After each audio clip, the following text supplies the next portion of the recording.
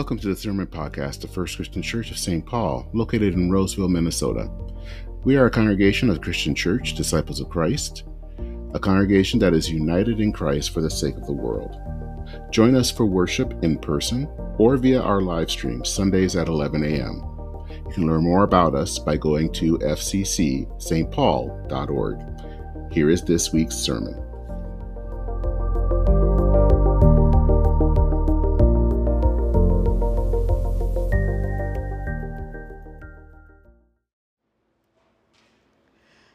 This morning's scripture comes from the Gospel of Luke, the 14th chapter, the first verse, and verses 7 through 14. Listen for God's word for you today.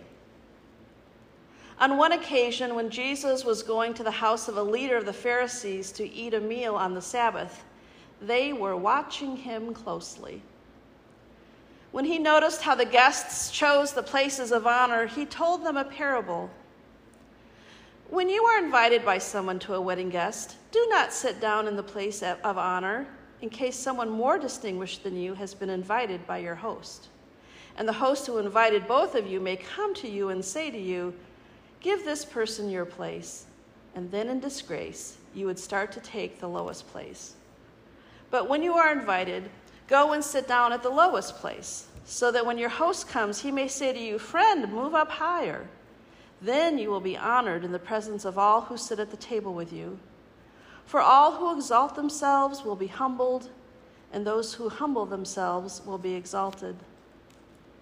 He said also to the one who had invited him, "When you give a luncheon or a dinner, do not invite your friends or your brothers and sisters or your relatives or rich neighbors, in case they might invite you in return, and then you would be repaid. But when you give a banquet, invite the poor, the crippled, the lame, and the blind, and you will be blessed because they cannot repay you, and you will be repaid at the resurrection of the righteous."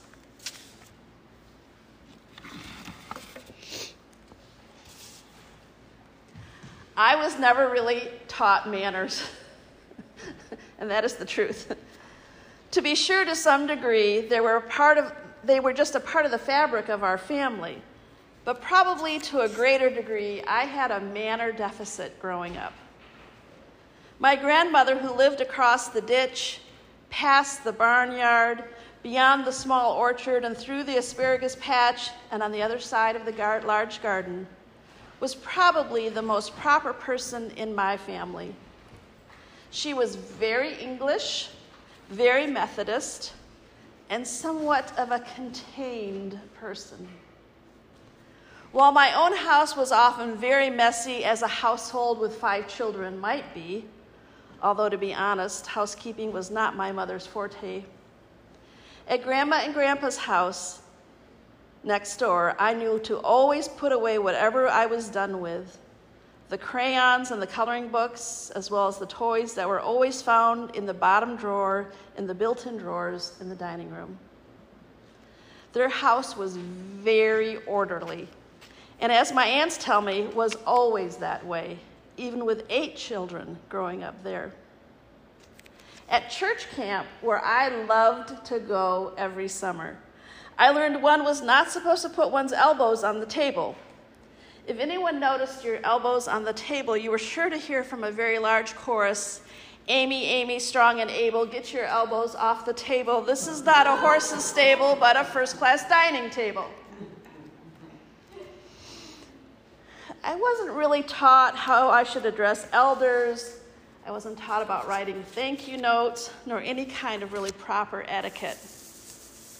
Maybe I would have if I'd taken home economics in junior high, but I was too busy challenging the rules that girls had to take home economics and boys had to take shop. So I took shop, and I learned how to use a drill press and a jigsaw.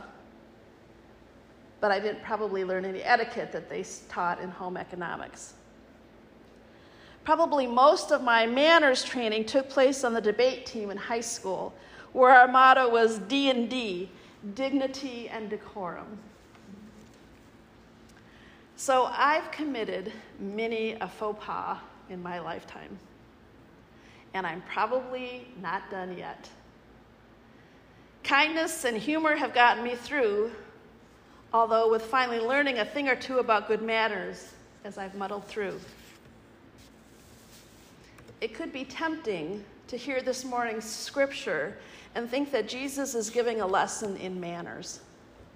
In fact, he probably is to some degree. Here's how you should behave as a guest at a wedding. He's giving advice based on much older teachings in Proverbs. When you are a guest at a wedding, take the seats in the back, not the front, unless you are invited.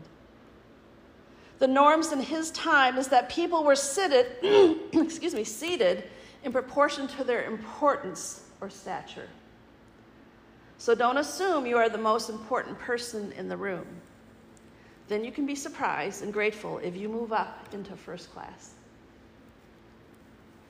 But this whole scene, this whole conversation takes place in such an awkward situation.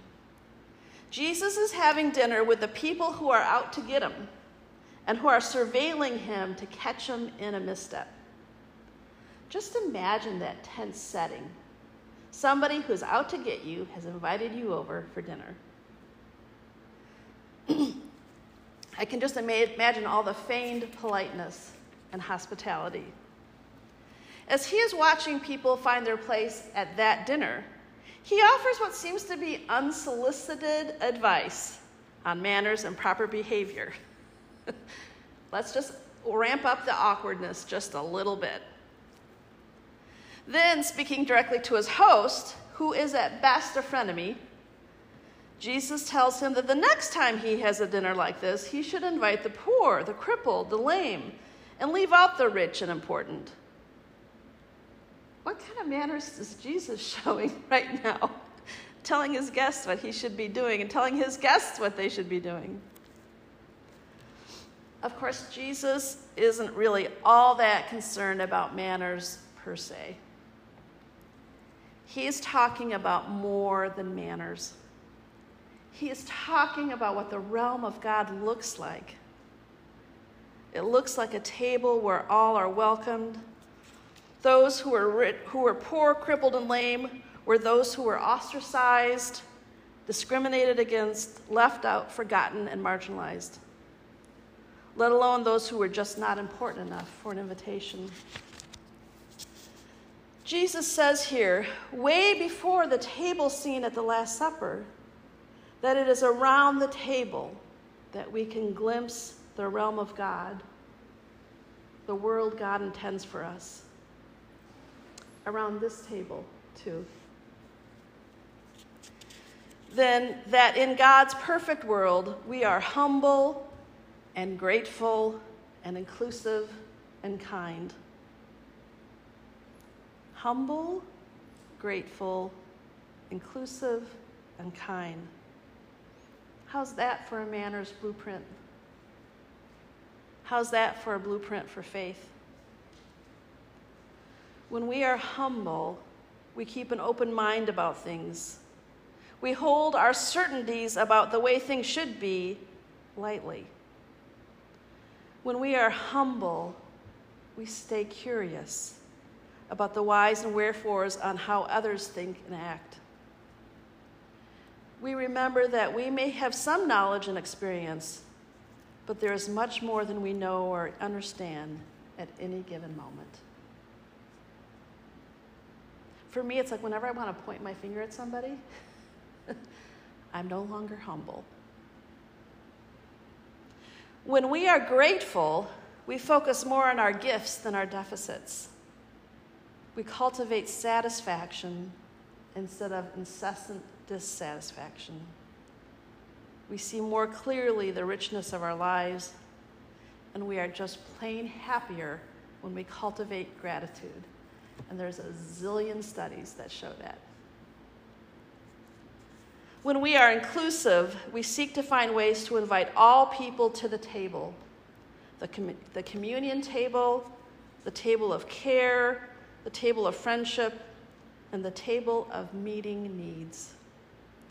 And sometimes, just sometimes, maybe a lot of times, This work of inclusive invitation means taking an unpopular stand that can even seem ill-mannered. Jesus leads the way with this, as always, for us. There are times when doing the right thing to be inclusive does, in fact, break through the proper ways of doing things for the sake of a welcoming table. And when we are kind, we are all these things. We are humble and grateful and inclusive, along with a personal touch of love and care.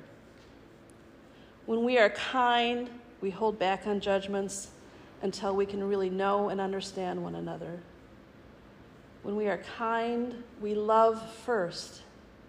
And when it is hard to love a person first, we are kind to them because we love God.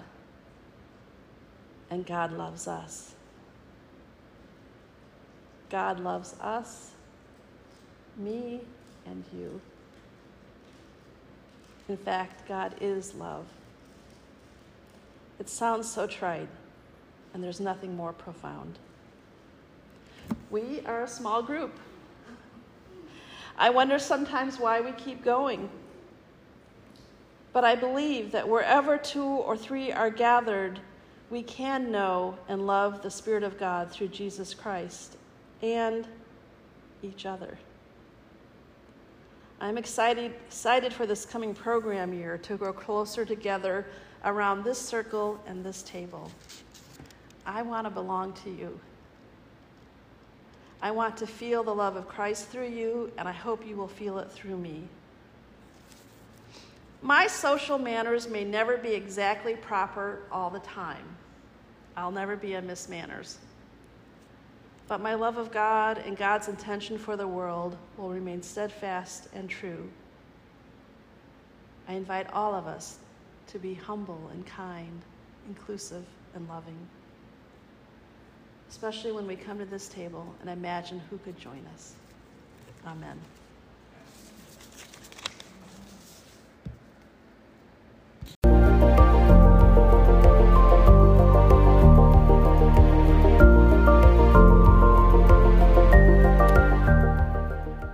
We hope this week's sermon was nourishment for your soul. If you would like to listen to past sermons, watch past worship services, leave a prayer request, or get directions to our worship location, please visit our website at fccstpaul.org. May God be with you on your daily journey.